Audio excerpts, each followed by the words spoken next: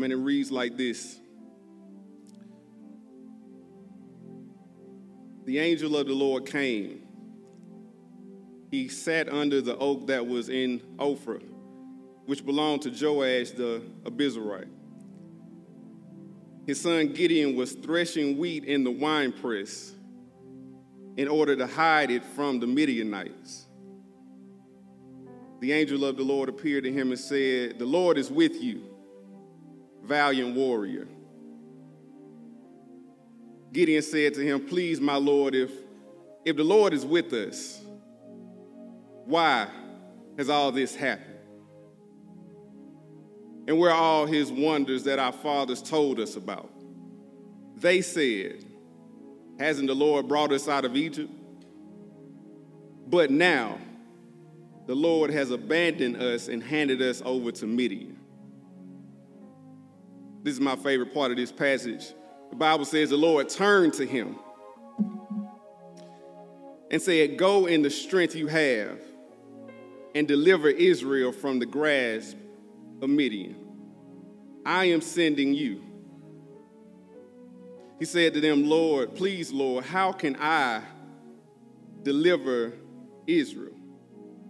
Look, my family is the weakest in Manasseh, and I'm the youngest in my father's family. But I will be with you," the Lord said to him. "You will strike Midian down as if it were one man." Church, let's pray. Not to us, O Lord, not to us, but to your name we give glory. Lord, as we continue in our worship together, would you help us be hearers and doers of your word? Lord, would you grant me the help to make it my ambition in this moment to please you and you alone? Let your will be done in this moment. In Jesus' name we pray. Amen. You may be seated.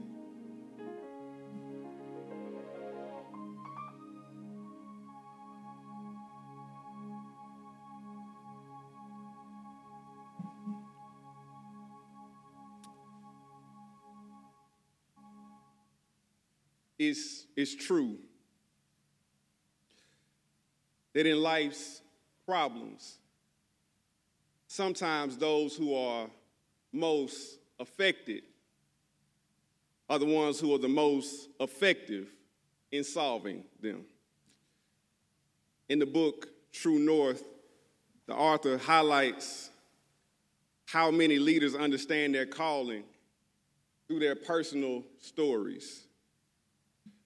For Howard Schultz, the CEO of Starbucks, his desire to create this business was not initially found in his love for coffee, but from a family crisis. As a young boy, his father lost his job due to a life-changing injury, and they didn't have workman's compensation, and his family lost their benefits. And with this young family with multiple kids, their family found themselves in a crisis. And as he got older, this crisis was a driving force for Howard to create a business where health care was essential and employees were treated fairly in his corporation. His calling in his work developed in a crisis. Many of us today are consumed with the idea of purpose. We're consumed with the idea of purpose and calling, but many of us are confused about what that really means. When we think of calling, we think of entrepreneurship, vocation, our 9 to 5. We think about the things that benefit us, which are good things, but those things might not be necessarily connected to the kingdom. Tilden Edwards, he says this about calling. He says, calling is a much abused word today. In the church, it can be a little more than a pious euphemism for doing what we feel like doing. Such abuse is brought to celebration in a secular culture when doing what we feel like doing, attained by any way we feel like doing it, seems often to be what lies behind career development. Calling is more than career development. Calling is about obedience. Calling is about the kingdom. One author says it like this: calling is not only a matter of being and doing what we are, but also of becoming what we are not, yet are called by God to be. Calling is about standing in your God-given potential, but also embracing your God-given limitations in order to do things that you only can do with God's help. The book of Judges, we see this young man, this country boy, encounters God in a faith crisis. But through his crisis, through his story, his calling is revealed through his questions. Today, family, I want to talk about God has a way of showing up in crisis in order to reveal our calling. As we read the book of Judges, if I was to sum it up in one sentence, it would be this: in those days, there was no king in Israel, and everyone did whatever seemed right in their own eyes. In this context, Israel is now in the promised land that God has promised that he would bring them into. Through the Joshua generation, they've been brought into this place, and now Joshua is left them with this reminder to remember what God has saved you from so that you will live to serve him. But the Joshua generation dies, and this new generation comes up that does not know the Lord. This generation compromises their faith. They're called to drive out the enemies that are in place in Canaan, but because of their idols, they believe that they can coexist with a sinful culture. And God knew this. God knew that if they lived with the Canaanites, that they would end up living like Canaanites. They find themselves in this cycle of sin. They are consumed with the culture. Sin promises them fulfillment, but it leads them to fatal consequences. When I was in elementary school, probably 4th or 5th grade, I think I came home with a good report card, and I was like, man, we didn't have any pets. We didn't, in the country, we didn't do inside pets. We do everything's outside. And so I was like, man, I like dogs. I don't really like cats, but I want to get something. I'm gonna go to Walmart, ask my mama, man, I want to get me a goldfish. Just get a goldfish, and he won't do too much. It'll be cool. Just see how it goes. Cool. Bring it back, and I'm just watching it swim in my little fish tank I bought him. And I read the instructions, and it says you have to feed the goldfish once a day. First day I fed him, and I got bored. And I'm thinking that the goldfish is like me. I like eating once, twice, 3 times, 4 times, sometimes 5, 6 times a day. I like to eat. If you've seen me eat, you know I love to eat. The next day I said, you know what? This goldfish must be like me. I'm going to feed it multiple times. Fed him in the morning, for lunch, dinner. Next morning, I wake up and the goldfish is flipped over. Look, what happened to the goldfish? He was completely fine yesterday. My dad come into the room. Boy, what did you do to this goldfish? Well, I fed it. I fed it morning, afternoon, dinner time. He read the instructions. He says, no, you killed the goldfish. You fed the goldfish too much, and now the goldfish is dead. Church, that's what sin does. It leads you, it promises you some type of fulfillment if you feed it enough. But if you continue to feed your sin, it leads to fatal consequences. These people during this time, they worship the idols in the culture. They are then oppressed by the people in the culture. They cry out for deliverance from the Lord, and then the Lord, in his grace and his patience, he raises up judges, liberators, those who administer justice to deliver his people. And in Judges 6, we hear the story of Gideon, a young man from the tribe of Manasseh who endured 7 years of slavery and now who finds himself afraid, confused, disoriented in his situation, but now he has an encounter with the Lord. And God has a way of revealing calling in crisis. First few verses we see in chapter 6, starting at verse 11, we see Gideon's questions. Angel of the Lord comes, he sits, and he's watching Gideon work, threshing wheat in a wine press. For a little background information, the people of God have been oppressed. The Midianites and others have pillaged the land. They burned down their businesses. They've gentrified the land. And now the people are experiencing food insecurities, job loss.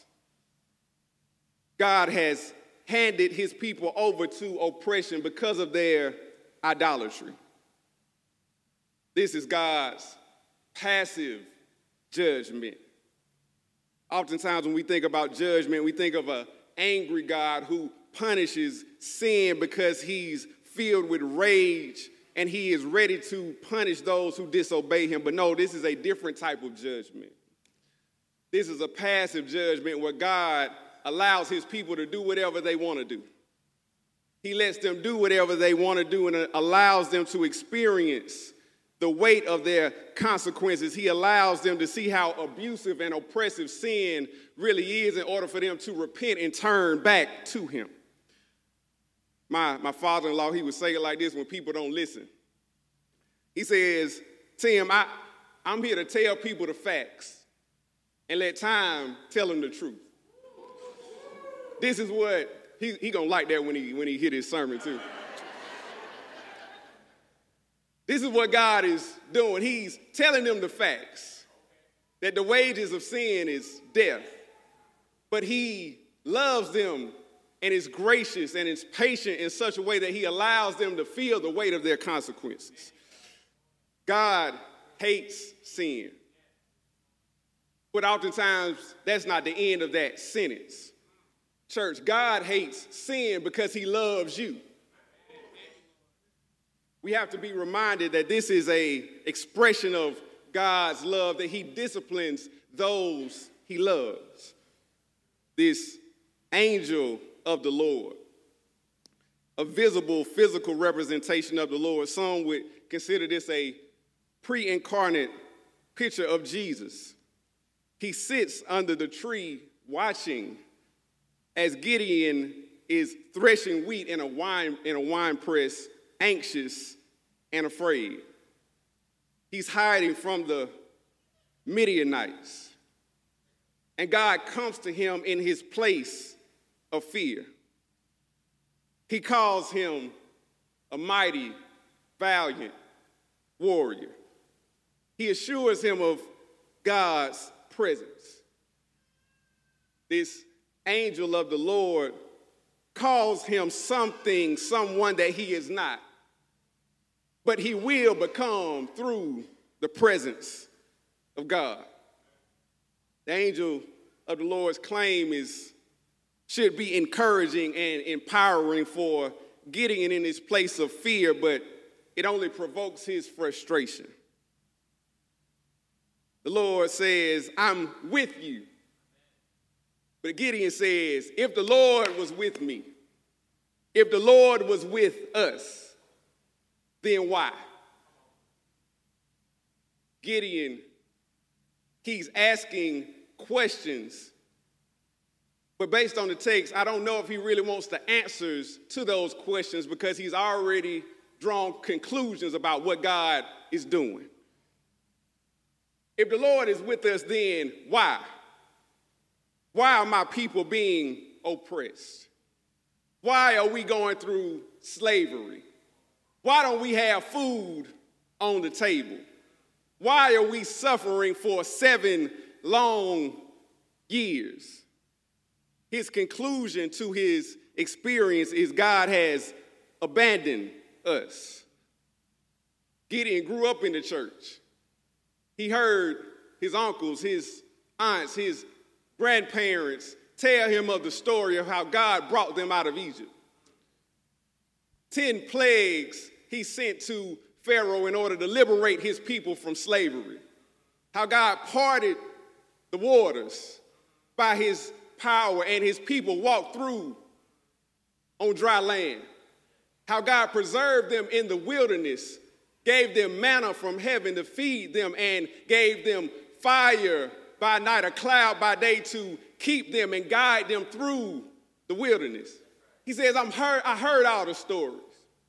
I can quote all the scriptures, but right here and right now, I don't believe anything I've heard. In his fear, in his anxiety, he's unable to realize that his very presence in the promised land is a picture of God's faithfulness to his people. In his fear, he's drawn conclusions about his experience that's not rooted in God's faithfulness, but are guided by his anxiety and distress. He's unable to see the root of the problem, which is idolatry, because of the fruit of their collective pain. His fear, in his fear, he believes that God has abandoned the people, when in truth, the people have abandoned God. Church, this is a reminder for us in this journey, this walk, this struggle of faith, that faith is belief, but faith is hard work. It's a fight for interpretation. Faith is the work of seeing life based on what God has said despite what we see, rather than understanding what God says based on what we see. He looks at his situation, he looks at the struggles, he looks at their depravity, he looks at their problems, and he says, God cannot be with us, because if God was with us, none of these things would be happening. This is the very reason why Paul reminds the Corinthians in 2 Corinthians 10:4 to take every thought captive in obedience to Christ. To not be conformed to the world, but be transformed by the renewing of our minds. Our experiences can shape our interpretation of God's character. Gideon is asking deep questions. He's heard these stories, but in his place of distress, his place of fear, his place of pain, he's unable to see the goodness and the faithfulness of God because of his situation. I love that Gideon asked those deep questions, and the Bible is honest about this experience. But I love how the Lord helps him recognize that his questions reveal his calling.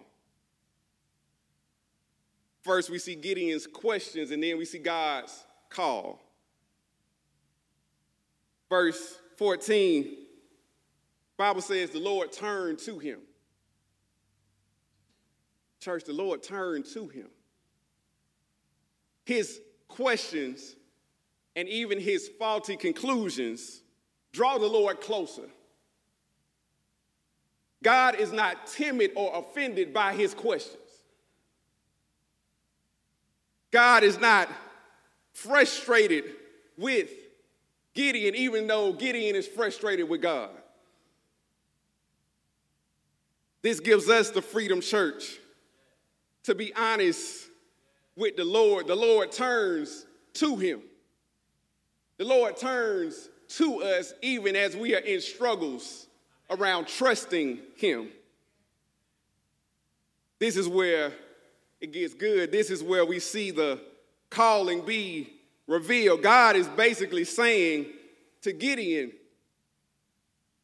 you see the problem, and I'm going to call you to solve the problem. He says, go with the strength you have and deliver my people from their oppression. I've already given you assurance that I'm with you. His calling is connected to his going. He says your deliverance is connected to your obedience.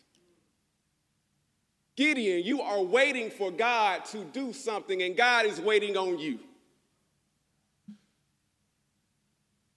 Being created in the image of God, we think about that truth, that means we have value, that we have dignity and significance. Our identity is rooted not based on what we do, but based who's created us in his image and his likeness. But being created in the image of God also comes with a responsibility in the world to rule in the earth under God's rule as co-partners with God to accomplish his purpose. God is saying, if there's going to be deliverance in the land, I'm going to do it through you. Church, God is not powerless to change things, but we do not experience his power when we don't walk in obedience. God is saying, in order for change to happen, the change we want to see, the change that we need, it reminds us that we are called to allow him access and authority to every area of our lives. God says, Gideon, you must go in order for the people to be delivered, to be sanctified and met for the master's use. God is looking for an outlet. Just as you have a home and you have electricity, you have power in the house, but if you have no outlets, you won't experience the power. The power is available in the house, but it is experienced when you have an outlet. And in the church, God has all power. He lives in heaven. He does whatever he pleases. God's power is available. It is limitless, but its expression is limited when he does not have outlets to express it. He's calling Gideon to look and pay attention to his questions, to pay attention to the crisis, his struggles, and that reveals something that not God is called to do, but what Gideon is called to do through God's power. Gideon's questions actually drive him to a work he's called to do. His calling is under the question. The things that he is complaining about to God are the things that God is calling him to do for God. Gideon is shocked by what God says. Gideon first is asking the question, why God? And now he's asking, how? I love this part of this passage because God's call exposes Gideon's self-image. He hears God's call and he immediately says, Lord, how can I go? My family is the weakest in the land and I'm the youngest out of my family. This divine call forces him to deal with himself. I like Gideon because he's honest with the Lord. He acknowledges his insecurities as he hears the call. Before the call, there's an outward concern about what God needs to do, but now after the call, he has an inward anxiety based on who he actually is. How am I supposed to deliver my people? Do you see where I come from? Do you see the family of origin? Do you see what my daddy was like? Do you see how my mother treated me? Do you see the neighborhood I grew up in? Do you see the color of my skin? Do you see the lack of resources that I have? Gideon is struggling because he's saying, God, you would have never called me if you really saw me. You would call somebody else that's more qualified, who got all of their stuff together. I love this, that Gideon acknowledges this truth because this reveals a problem with us. Because some of us, church, are not being used by God because we're too strong. Some of us are too strong to be used by God. Our images are too strong. Our perceptions are too important. How we look and where we are from and how we think in our circles, all of those things determine to us what God is calling us to do. We're too strong in terms of what we image ourselves as in this world. We want to be seen as strong rather than experiencing and acknowledge our weakness in order for us to experience God's strength. We come to church concerned about how strong, how put together, how well off we actually are. And this cuts us off from being used by God in the ways he desires for us. But the Bible says God's strength is not made perfect in strength. His strength is made perfect in weakness. That the Bible says in 1 Corinthians 1, brothers and sisters, consider your what? Your calling. Not many were wise from a human perspective, not many powerful, not many of noble birth. Instead, God has chosen what is foolish in the world to shame the wise. And God has chosen what is weak in the world to shame the strong. God has chosen what is insignificant and despised in the world, what is viewed as nothing to bring nothing, what is viewed as something, so that no man may boast in his presence. Church, I want to remind you this morning, when God called you, when he saved you, he knew everything that you're learning about yourself. He knew the insecurities. He knew the limitations. He knew the weaknesses. He knew the struggles. He saw you as you were, and surely if he saw you as you already were, he can still call you to do something powerful in his kingdom. Gideon's concern around the calling, church, does not reveal what God thinks about Gideon. It reveals what Gideon thinks about himself. This crisis, it exposes Gideon's self-hatred. What he really thinks about himself, what he thinks about his family, what he thinks about his situation, what he thinks about his background. But God has a way of revealing calling in crisis and assuring us of his presence even when we have to deal with the insecurities we face in our lives. He promises to apply his power and his grace. God's grace in this passage outlasts his doubt. His faithfulness is stronger than his fears. He tells Gideon, all you need to know is that I'm with you. You don't need to know the details of how it's going to happen and when it's going to happen. All you need to know is you have my power and you have my presence. Tells Gideon that your assurance in your calling is not based on what you know about yourself. It's not based on your background, your family of origin. No, your assurance is in my presence. That I'm a man, I am not a man that I should lie, and I will never leave you nor forsake you. This is the promise that God always gives. It's the word to Moses, the word he gave to Joshua, the word he gave to Isaiah, the word he gave to Jeremiah. I will be with you. And through my presence, you will accomplish my purposes, not by your strength, but by my strength and for my glory. Gideon is in the process of transformation. Calling is not just something that we do, but it's something we become. It's not only doing what God has called us to do in the world, but for us to wrestle and struggle and grapple with what God is doing in our hearts. To learn how to embrace God's love and assurance even in the face of deep struggle and issue. Gideon is in the process of transformation. Transformation, church, happens when lordship changes.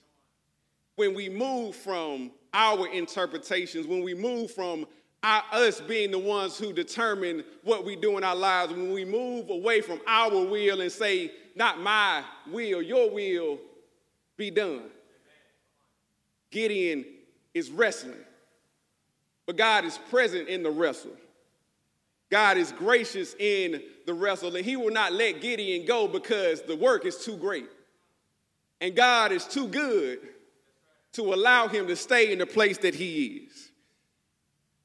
He shows him that God has the power to use broken vessels. This last week, I had the privilege of talking to a young lady for my job. Her name was Amaya Elam, a young black girl from Waycross, Georgia, deep south. She's sharing this story. She's sharing this project that she's created, and I'm asking her questions around it. It's the I Am Project. She takes young black girls from 2nd grade to 8th grade, and bi-monthly they get together and they have a educational course. They feed them food and then they braid them hair. They braid their hair. It's a project that's meant to instill confidence and power and to remind them of their self-worth and their value. And I'm just listening and I'm encouraged. And she said, Mr. Tim, one thing that we do is I had some volunteers come in and they brought these pots and we were going to do some gardening. And I thought about this idea. I said, all the girls came in 2nd grade to 8th grade. She says, I want you to write down everything you don't like about yourself. I want you to write down what you don't like about how you look and your hair and how you dress, where you're from. I want you to write down all those things. So the girls, they have to deal with those perceptions. They write down everything and they name them out loud. And so she brought the volunteers in and they had these pots, and she says, this is what we're going to do. I want you to give me everything you wrote down. And they took the pots, put them in front of each girl, and they put the soil in the pot. And she took the names, everything that they named themselves, and they crumbled them up. And then they put them in the pot. And then they put some seeds in the pot. And then they watered the seed. And she said, all right, next week we're going to check and see if we're going to continue to check on the growth. Within a month, they had these beautiful wildflowers. I said, that thing is preaching to me. She said, Mr. Simpson, I wanted to remind them that even in the brokenness of life, there's still beauty. And I said, you know what? That reminds me of my God. Because he takes everything we think of ourselves. He says, go ahead, be honest with me. I want you to write it out. Tell me about where you from. Tell me about your background. Tell me about your insecurities. Tell me about your limitations. Tell me about your sins, and I'm going to read it out loud. I want you to name everything you think about yourself. But what I'm going to do is I'm going to take this pot, and I'm going to get this soil, and I'm going to take everything that you think of yourself, and I'm going to crumble it up and put it in the pot. And I'm going to put my seeds of grace in the pot, and I'm going to water it with the power of my word. And I want you to watch what I can do in brokenness. I can still bring beauty out of brokenness. Church, the beauty of this text, what God is calling us to do is to stop making excuses. It's not how old you are, not how young you are. It's not based on your giftedness or your lack of giftedness. It's not about how much money you make or the lack thereof. It's not about your circle. It's not about what you do, what you cannot do. Yes, God is gracious and he allows us to name those things, but those things never qualified us for the call. It's time for us to not allow our backgrounds, our past, our sins, our struggles to determine what we think God is calling us to do. God knew you from the foundations of the world.